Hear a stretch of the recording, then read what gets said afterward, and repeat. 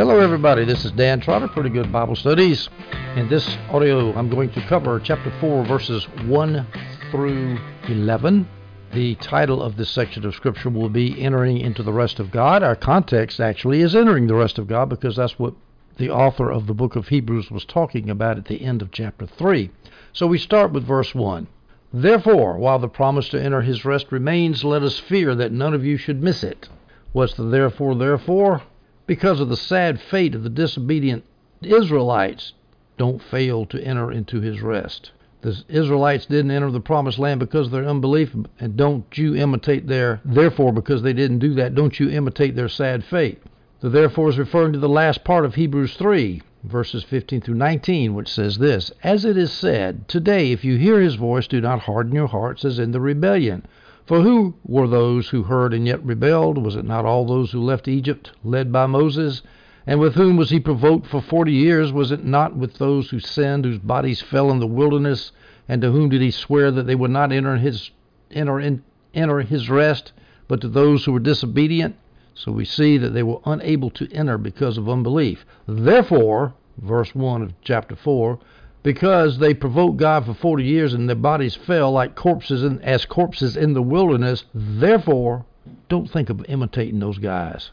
Now you see the author of the book of Hebrews is using Old Testament history, the story of the rebellious Jews of the Exodus, to show what bad things happened to them, and he's saying don't let those bad things happen to you. Let us fear that none of you should miss it. Well, now, there is a fundamental important question to answer in this chapter. Who is this exhortation addressed to? Don't miss the rest of God. Is it addressed to Christians who were sinning and who were under the law? In my opinion, that's who it's addressed to. And I'm going to make a case for it right now. These Christians who are under the law would be missing a peaceful, godly life on this earth, and they would not be entering into God's rest. That, of course, does not mean they will lose their salvation. They'll just lose their peace. Note that the sinning Christian is said to miss God's rest. The NIV has fall short of God's rest. It says fall short of God's rest, not to fall out of God's rest. As Steve Atkerson pointed out, this is not talking about Christians losing their salvation. And an even stronger argument is to whom is the book addressed.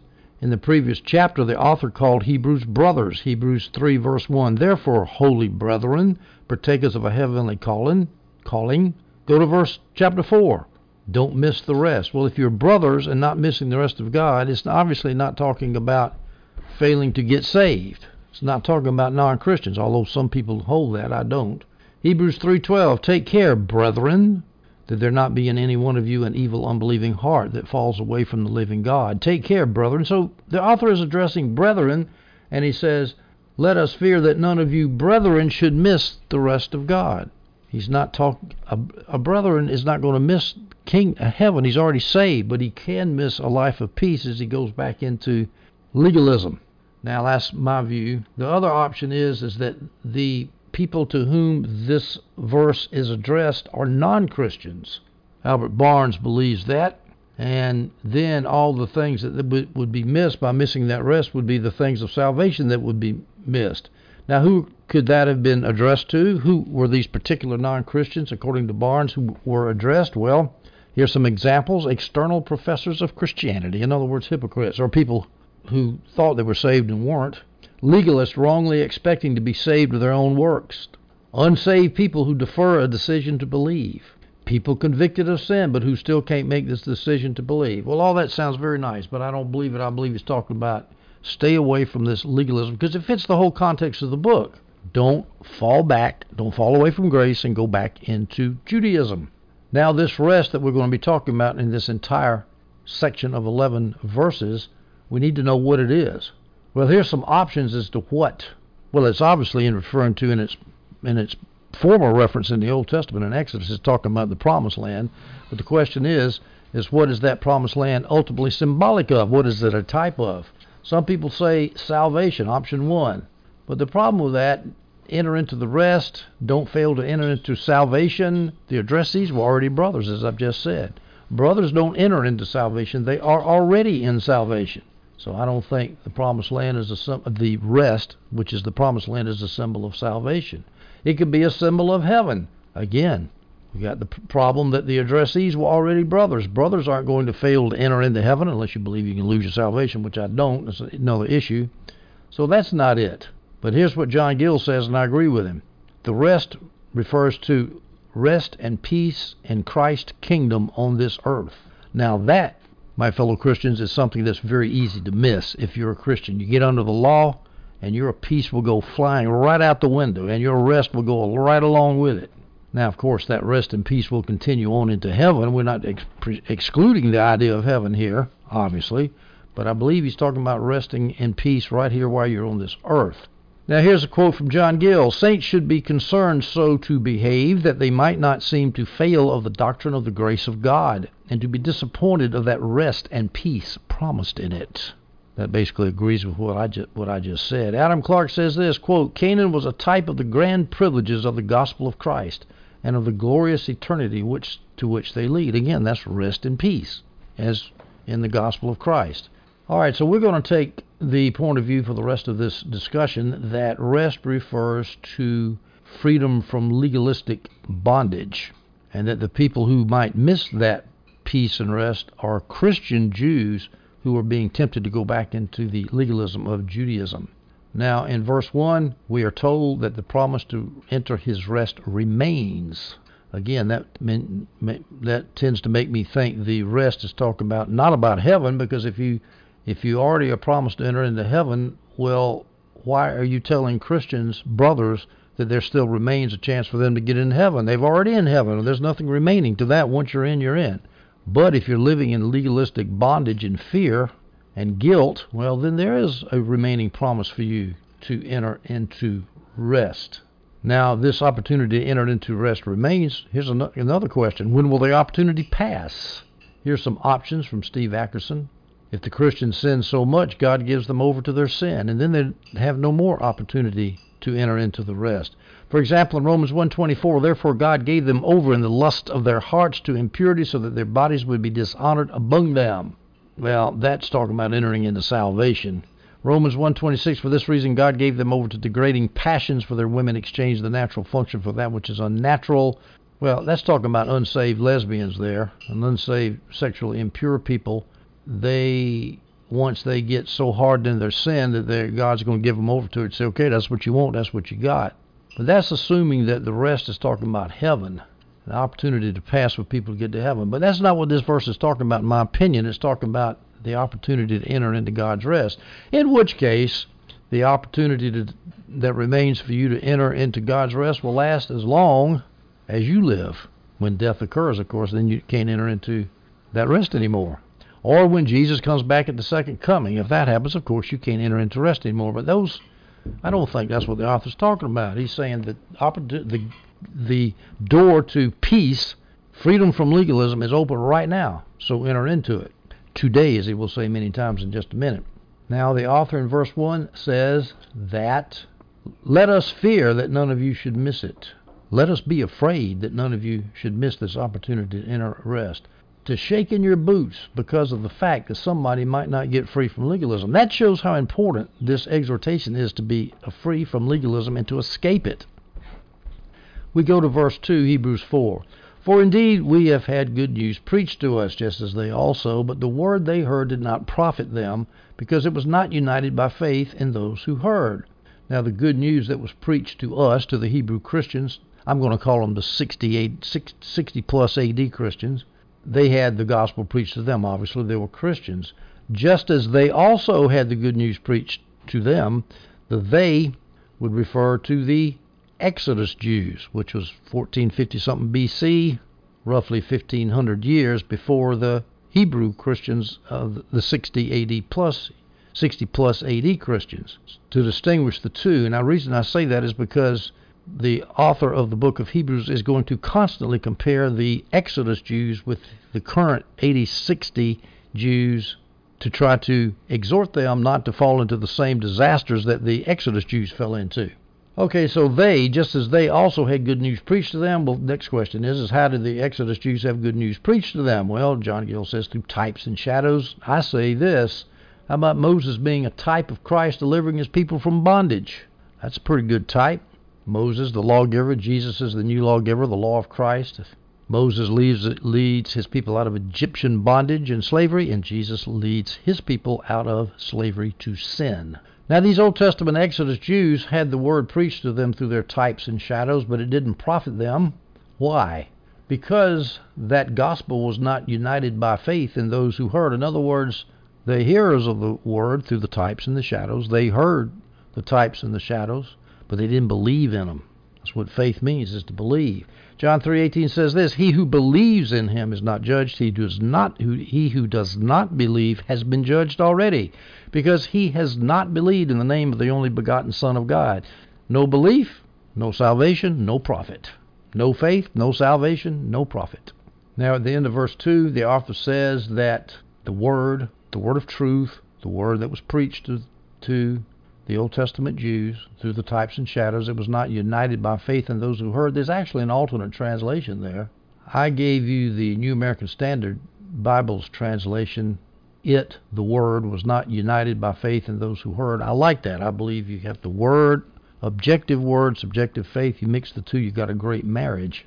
Salvation is birthed. But here's the alternative translation, as mentioned by Adam Clark, and the Holman Christian Study Bible takes the alternative translation. It says this, the message, the word they heard did not benefit them, since they were not united with those who heard it in faith. In other words, the disobedient Israelites were not united with the believing Israelites. I suspect that grammatically you can go either way, but I like the New American Standard Translation better. You got to hear the word objectively, and then you got to subjectively unite that word by faith in your heart, or you ain't going to enter into God's rest. You're not going to be profited. Now that word united by faith, King James translates as mixed. I'm going to give you a great quote from Adam Clark about what the word being mixed with faith means. He's going to use a biological metaphor. Now Clark is writing in the 1800s, and 19th century medicine, of course, is a little bit different than it is today, but it's just a great quote. Let me read it to you. The word synchromenos, mixed, is peculiarly expressive. It is a metaphor taken from the nutrition of the human body by mixing the aliment taken into the stomach with the saliva and gastric juice, in consequence of which it is concocted, digested, reduced into chyle, which, absorbed by the lacteal vessels and thrown into the blood, becomes the means of increasing and supporting the body. In other words, the Word of God is actually eaten by us, and it becomes a part of our body as the stomach digests it, or as the heart digests it, and puts it into our bloodstream, speaking metaphorically. Adam Clark was a polymath. He knew everything. The only thing he didn't understand was predestination. Now, he didn't know anything about that because he was an Arminian, but by golly, anything else in the world, he knew about it. He was one learned dude. We go to verse 3, Hebrews 4. For we who have believed enter the rest. In keeping with what he has said, so I swore in my anger, they will not enter my rest. And yet his works have been finished since the foundation of the world. Now, first of all, the first part of that verse is a parenthesis, as my Holman Christian Study Bible has it, for we who have believed enter the rest. Now, that parenthesis is a positive statement, sandwiched between two negative statements. In verse 2, we see that the message that the Exodus Jews received was not believed, as I just said. And now here in verse 3, we'll see God swears in anger, you're not going to enter my rest. Those are two negative things. But right in the middle is the positive things. But we who have believed enter the rest. Well, believe means to have faith in. You have faith in God as opposed to your works. You're going to have grace and peace. You're going to have it in heaven too, of course. We're not excluding that, but basically talking about on this life. Let's go back and look at this thing about belief and how it's connected with rest. In Hebrews 3:18 and 19, previous chapter. And who did he swear to that they would not enter his rest, if not those who disobeyed? So we see that they were unable to enter because of unbelief. And belief is the same thing as faith. So they didn't have faith, they didn't enter. Now we have believed, enter the rest. I've already mentioned this, I'll mention it again. What are the options as to what this rest actually is? Originally, in the Old Testament, it was the Promised Land, but now what does the Promised Land point to? Option number A, heaven. Now, John Gill denies that, as I do too. Adam Clark affirms that it's heaven. He says there must be meant a rest still future, namely that which remaineth for the people of God in heaven. Option number 2 is rest and peace in Christ in this life, as John Gill affirms, and that's what I affirm too. Here's a quote, spiritual resting from Gill. Spiritual rest in Christ under the gospel dispensation, which is a rest from the burden of the law of Moses and from all toil and labor for life and salvation by works, and lies in an enjoyment of much inward peace of soul. Now, the reason I think it's freedom from legalism and not heaven that is being talked about here, a peaceful and restful freedom from legalism, is because of the last part of verse 3. And yet his works have been finished. God finishes working. Therefore, he's already done everything, all the work that needs to be done, so you don't need to do work. The context is not going to heaven. The context is getting out from legalism. Now, there might be a slight problem in John Gill's view, in my view, that the author is talking about rest, entering into the rest and peace of Christ in this life for believers who are under legalistic bondage. And here's the problem. The Exodus rest was salvation. They didn't enter the rest because of disobedience, and so therefore they didn't enter the promised land. Now that makes the author's application not so precise, because these 80-60s Hebrews, according to Gill's interpretation, were looking for peace from legalism. That was what the rest was, not salvation, but peace. Well, my answer to that is the Old Testament Jews were already the people of God, just like the Hebrew Christians were, but being the people of God did not guarantee them peace. They could have had, instead of wandering around in the wilderness, they could have had peace by crossing the Jordan River and going into the land. And just likewise, the Hebrew Christians are already the people of God, and instead of wandering around and falling back into Judaism, they could cross the Jordan River and enter into peace. So maybe the analogy is not perfectly exact, but I think the preponderance of the evidence indicates to me that the author of Hebrews is saying, get out from legalism and enter into peace. And that makes a great application for modern-day Christians, folks. Modern-day Christians are already in heaven. But how many modern-day Christians do you know that do not know the peace of Christ? I would recommend a book to you, The Rest of the Gospel, when the partial gospel has worn you out. Talking about getting out from under the law as Christians, that my wife and I bought 50 copies of that book to pass out because I saw so much legalism and condemnation around. Get out of it. And the Hebrew Christians had the same problem that we do. Now, toward these rebellious Jews who did not enter into the promised land, who did not enter into the rest, the author says that God swore in his wrath that they are not going to enter into his rest. Now, that is original quote from Psalm 95:11. So I swore in my anger they will not enter into my rest. And Hebrews 3:11, he quotes that Psalm 95, verse 11 again. So I swore in my anger they will not enter my rest. And then here, right here in Hebrews 4:5, again in that passage he says they will not enter my rest. Actually, I'm in 4:3 right now. They will not enter my rest. And again in 4:5 he repeats it, they will never enter my rest. So we're talking about 3 times the author of the book of Hebrews in 2 chapters quotes Psalm 95:11. He's driving a point home here, is he not? Enter into my rest, Hebrew Christians. Now notice when David makes the comment Psalm 95:11, he's not talking about Exodus Jews, roughly 1450 something BC. He's about 1000 BC, so he's roughly 500 years later. He's saying that, hey, he's implying strongly, hey, Israel's still not entered into God's rest. Well, obviously they had entered into the literal occupation of Canaan, as Jamin Fawcett Brown says, under Joshua. So that's not what David's talking about. He's talking about having peace with God, not entering into real estate. And since the author of Hebrews is quoting David, talking about entering to God's rest, a spiritual state of mind, a state of being, he's not talking about entering into the physical promised land. That's what the author of the book of Hebrews is doing. He's saying, enter into a spiritual state of rest with your Lord. God says, I swore in my anger. The NASB has, I swore in my wrath. There are only 2 options for humans, wrath or rest. As Steve Atkerson succinctly puts it, you got 2 choices. That's for human beings in general.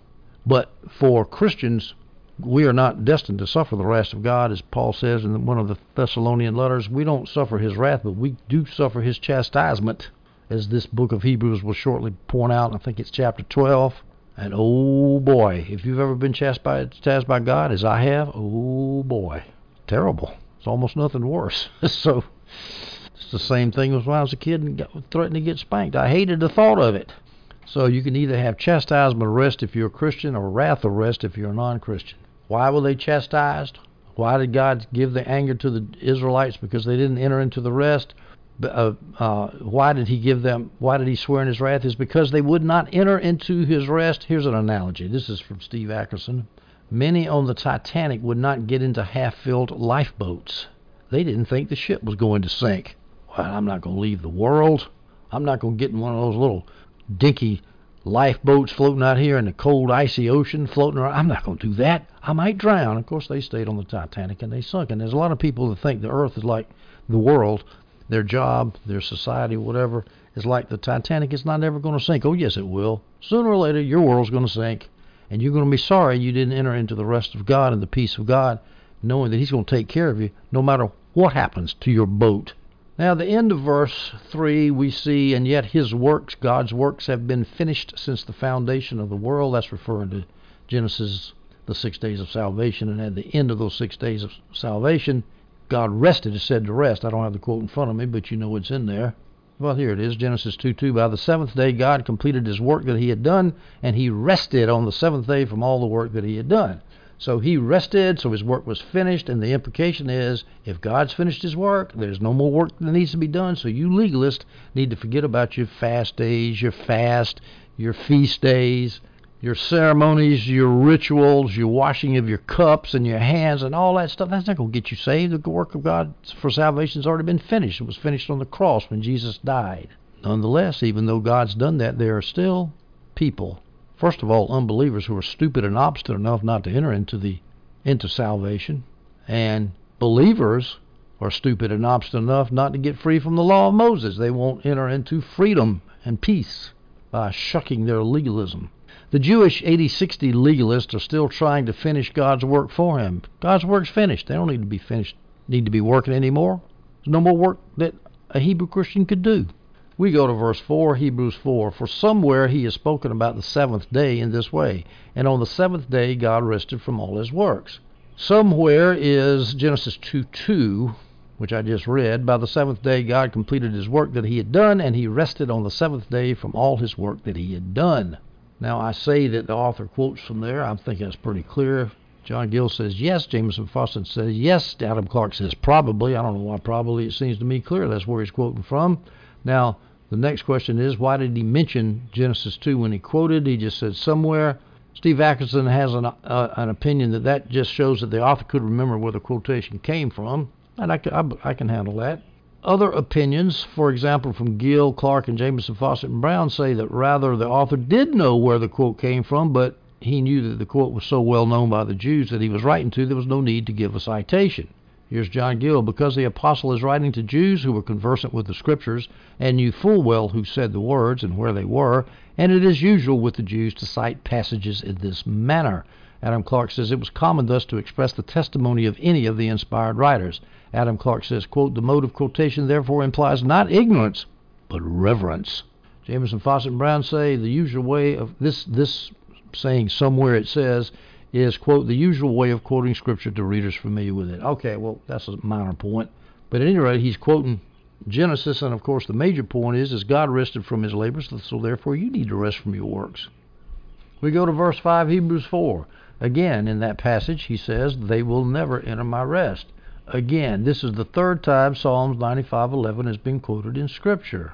Psalm 95:11 says, so I swore in my anger they will not enter my rest. Here's 3 times. Hebrews 3:11. 3 times that the author quotes this Psalm 95:11 in Hebrews chapter 3 and chapter 4. Hebrews 3:11, so I swore in my anger they will not enter my rest. Hebrews 4:3. For we who have believed enter the rest in keeping with what he has said. So I swore in my anger they will not enter my rest. Hebrews 4:5. Again in that passage he says they will never enter my rest. He's trying to make a point. Get out from under the law. We go to verse 6, Hebrews 4.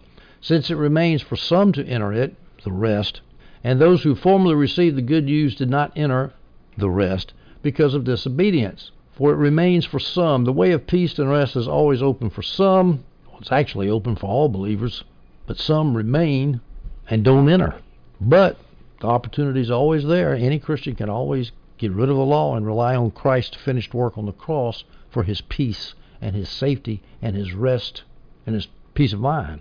Remains for some to enter it, and those who formerly received the good news did not enter because of disobedience. Those who formerly received the good news were the Israelite Old Testament Exodus Israelites. They had the gospel preached to them through types, as we mentioned earlier. They did not enter into the promised land with Joshua because they disobeyed Moses constantly, all the way through the wanderings in the wilderness. We don't need to go through that again. I think that's obvious.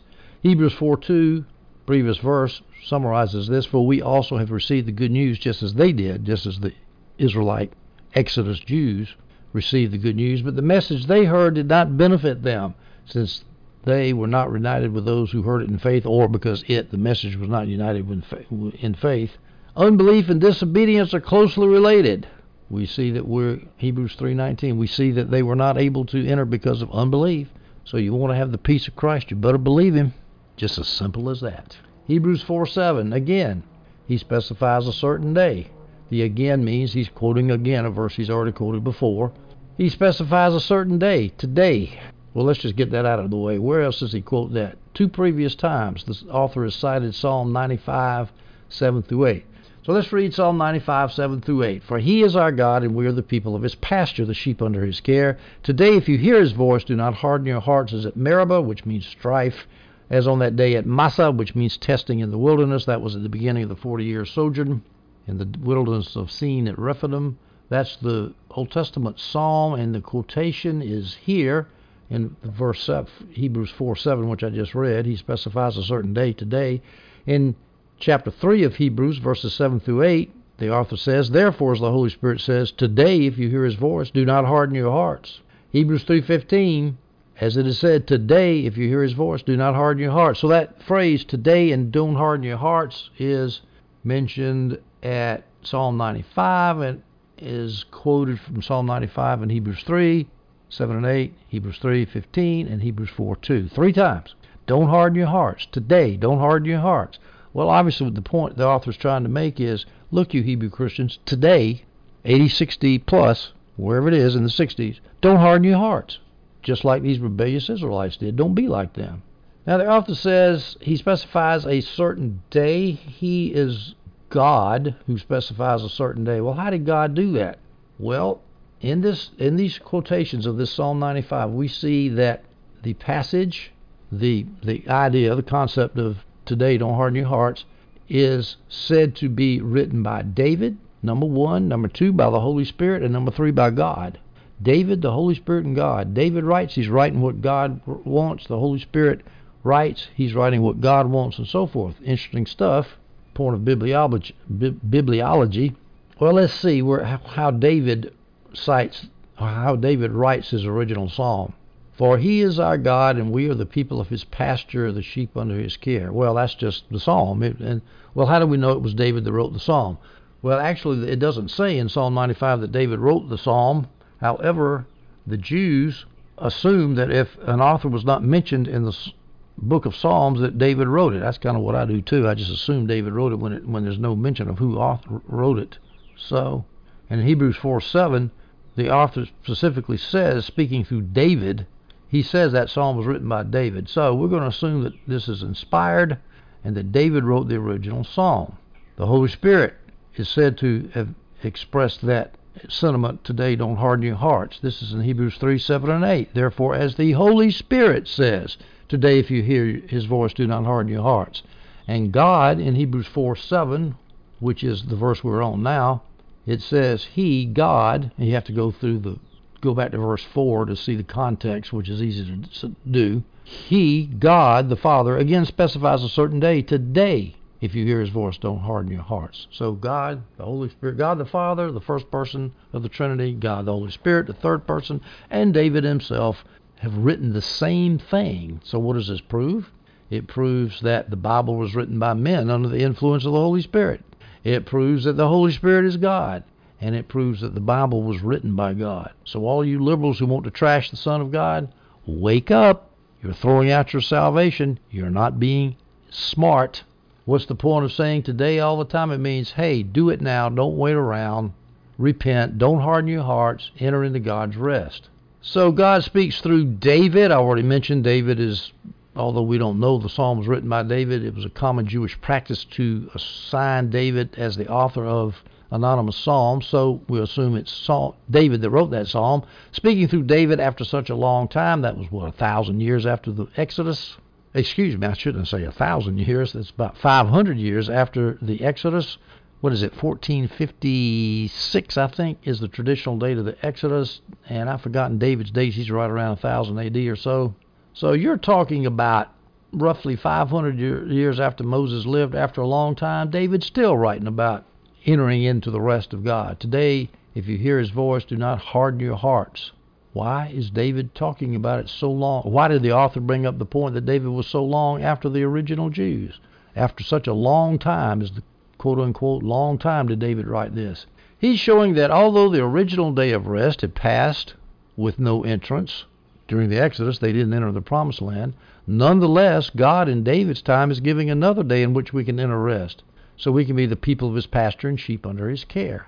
There was still a second chance in David's time to enter God's rest. There's therefore still a third chance in the time of the Hebrews to enter God's rest. And that rest, of course, in my opinion, is freedom from the law. Now, the very fact that David is talking about entering into rest shows that the rest cannot be referring to physically entering into the Promised Land, because under Joshua, the Jews actually did enter. Some of the Jews did actually enter into the Promised Land. The disobedient ones did not. But the whole point is that David is still talking about something that happened a long time ago, and he's still talking about entering into God's rest. Believe in him. And now the author of the book of Hebrews is using the same idea. Enter into God's rest. Get rid of your legalistic bondages.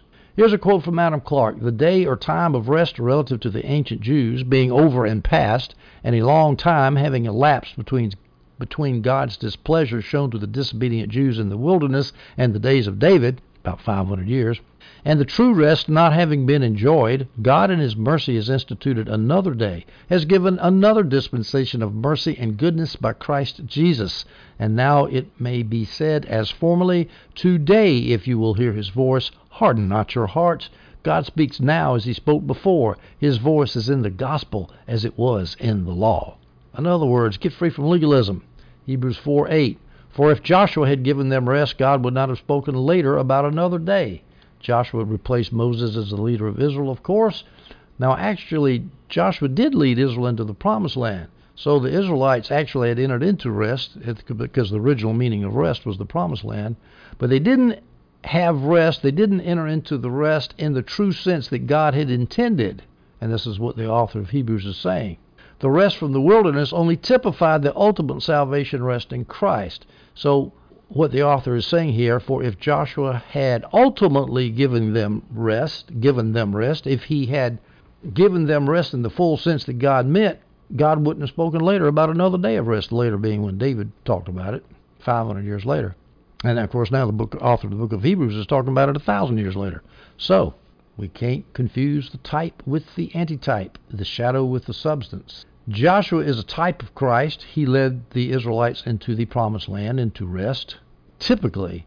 But Christ, antitypically, Christ, the substance of Joshua's shadow, Christ led the Israelites into the kingdom of God in union with Christ, in peace with Christ. Jesus leads the church into the rest of his new covenant kingdom. Now, the author says God would not have spoken later than Joshua giving them rest. That's referring to David 500 years later, as I've already said. And God would not have spoken later about another day, our author says. What other day? The gospel dispensation, the new covenant, the times of the Messiah, as John Gill says. That's what the author is talking about, the new covenant times of rest, spiritual rest, freedom from law, freedom from legalism. Now, I've got to make a comment about an extremely horrible KJV verse, translation. If you want to slow down a KJV-only advocate, this is the verse to give them. Now, I usually say I'm not going to use a Bible that has the word piss in it. That's just sort of facetious when I say that, because that is in there. But this is even better. Hebrews 4:8, KJV. For if Jesus had given them rest, God would not have spoken later. Let me get the actual KJV translation to quote it exactly. All right, here it is. Hebrews 4:8, KJV. For if Jesus had given them rest, then would he not afterward have spoken of another day? If Jesus had given them rest, why would Jesus not have given them rest? And this is talking about the Old Testament. Why would you mention Jesus there? That is a horrible, horrible translation. It sounds like Jesus didn't give those people rest. Well, maybe I guess you could say Jesus, since it was in the Old Testament, Jesus hadn't given them rest yet because we hadn't gotten to the New Testament yet. I don't know, but that's a bad translation. Nobody ever. Joshua means salvation and Jesus means salvation, and so the words are similar, and that's why they did that, but that's just bad. It's if Joshua had given them rest, and no, he did not. Here's what Adam Clarke says about that KJV translation. It is truly surprising that our translators should have rendered the Jesus of the text Jesus and not Joshua, who is most clearly intended. Hear, hear. We go to Hebrews 4, verses 9 through 11, and we'll finish. Therefore, a Sabbath rest remains for God's people, for the person who has entered his rest has rested from his own works, just as God did from his. Let us then make every effort to enter that rest, so that no one will fall into the same pattern of disobedience. So now we see the resting is not resting in heaven, it's resting from works.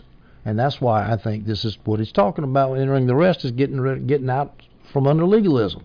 So when that Sabbath rest remains for God's people, it means a day of the Sabbath where you don't work.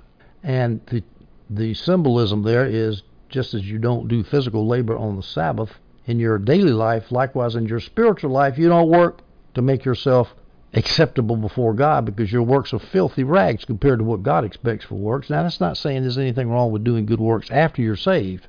Of course not. But trying to get saved by doing works, all you're doing is making yourself miserable. You're not doing a thing. Now, why does he say therefore?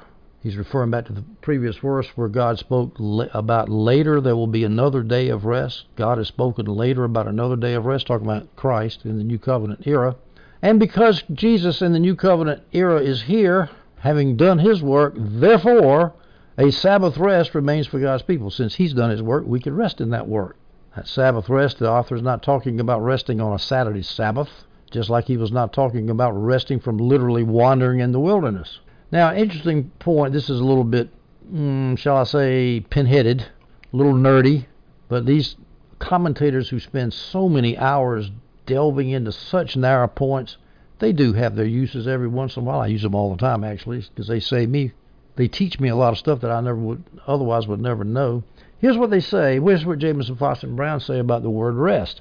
Quote, the rest in Hebrews 4:8 is Greek katapausis, and the Hebrew is Noah, rest from weariness, as the ark rested on Ararat after its tossings to and fro, and as Israel under Joshua enjoyed at last rest from war in Canaan. But the rest here in Hebrews 4:9, therefore a Sabbath rest remains for God's people, this is the nobler and more exalted Hebrew Sabbath rest, which literally means cessation, rest from work when finished, as God rested when he was finished. The two ideas of rest combined give the perfect view of the heavenly Sabbath: rest from weariness, sorrow and sin, and rest in the completion of God's new creation. Well, I don't think that I would want to hair split about the difference in those meanings. Jamieson, Fausset, and Brown just puts them together: rest from work and weariness, and then rest in the completion of God's new creation, the Sabbath rest. But at any rate, it's all going back to what God did in the creation of the world. He rested on the seventh day. That's a pretty good pattern for us to imitate. That Sabbath rest remains for God's people, so you Hebrew Christians need to jump in it. For the person who has entered his rest is rested from his own work. So Hebrew Christians, quit trying with your legalistic keeping of feast days and doing fast and all that kind of stuff and washing your cups, washing your hands. Forget that. God rested from his works. You forget too. Verse 11, let us then make every effort to enter that rest. Now see how paradoxical that is. You work, you make an effort to enter rest. It almost sounds contradictory. It's not. It's paradoxical. Here's the answer to that paradox. We don't strive to do good works to get saved. We strive to see that we are not doing good works to get saved. We strive to see that we have entered into his rest, where there is no works righteousness. And by the way, making an effort to enter into his rest, that shows to me that rest cannot be heaven. It means rest from legalistic works. It doesn't mean rest in heaven. Because why should we make an effort to go to heaven? Really? We got to make an effort to go to heaven? Does that mean we go out and try to commit suicide? Does it mean we work, trying to get God to love us? I don't think any Christian believes that. So, again, I think it's talking about resting from legalistic works. Christians should cease from striving to earn their own salvation by keeping laws. This is basic gospel doctrine, Ephesians 2:8 and 9. For you are saved by grace through faith, and this is not from yourselves. It is God's gift, not from works, so that no one can boast. Titus 3:5. He saved us not by works of righteousness that we have done, but according to his mercy, through the washing of regeneration and renewal by the Holy Spirit. Every false gospel says you have to do something to be saved. You got to tithe. You got to witness door to door. You got to go to mass. You got to confess to a priest. You got to be baptized. Now let me give one shout out to the view I don't agree with, that this is talking about the rest in heaven. So we're supposed to make an effort to go to heaven to enter the rest. Where do people get the idea that heaven is the rest rather than freedom from works? Revelation 14:13 says this, Then I heard a voice from heaven saying, Write, the dead who die in the Lord from now on are blessed. Yes, says the Spirit, let them rest from their labors, for their works follow them. So there you have Christians resting in heaven. They're not working anymore, and that, of course, would tend to make you think that the rest is heaven. But I don't think so. As I've said over and over again, the whole context is about keeping Hebrews from going back to a legalistic Judaism. The context is not about encouraging the readers to escape the rigors of this life so that they can go to a rest in heaven. Verse 11, the author says, Make every effort to enter into that rest so that no one will fall into the same pattern of disobedience. What pattern of disobedience? That, of course, refers to the incredible disobedience of the Old Testament Jews under Moses. Mainly, and of course, their main point of disobedience was that they failed to enter the land with the rest. They didn't enter the land. Hebrews 3:19, for we see that they were unable to enter because of unbelief.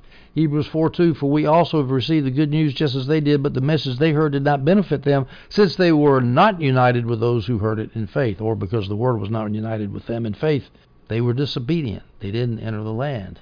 Being under the law is an act of disobedience. It's not a meritorious act like so many people proclaim. Look at me, look at all the good laws I'm doing. No, that is not meritorious. It is something that the author here calls disobedience, so that no one will fall into the same pattern of disobedience. Now, one oddball suggestion by John Gill I want to mention before I shut it down. Verse 10, for the person who has entered his rest. Well, that's obviously somebody who's escaped legalism. I would think that's obvious, but not John Gill. I got 5 exclamation points by this opinion of his. He's the great speculator. He says it's Jesus. He says for the person, i.e. Jesus, who has entered his rest, is rested from his own works. Well, I mean, I guess that's possible. I don't believe it for a minute, because Jesus did enter his rest after he died on the cross. Well, let's read Gill's quote. The reason I give weird interpretations is because, one day, there's a lot of interpretations I believe now that I used to think were weird as they could be, but now I find them very mainstream and easy to understand and easy to follow and easy to affirm. So weirdness is sort of a relative term, and perhaps one day I might give a weird interpretation that I might come back later listening to these audios and say, I think that might be weird, but I think it's right. And you might find the same thing. So I try to give a broad panoply of opinion, if possible.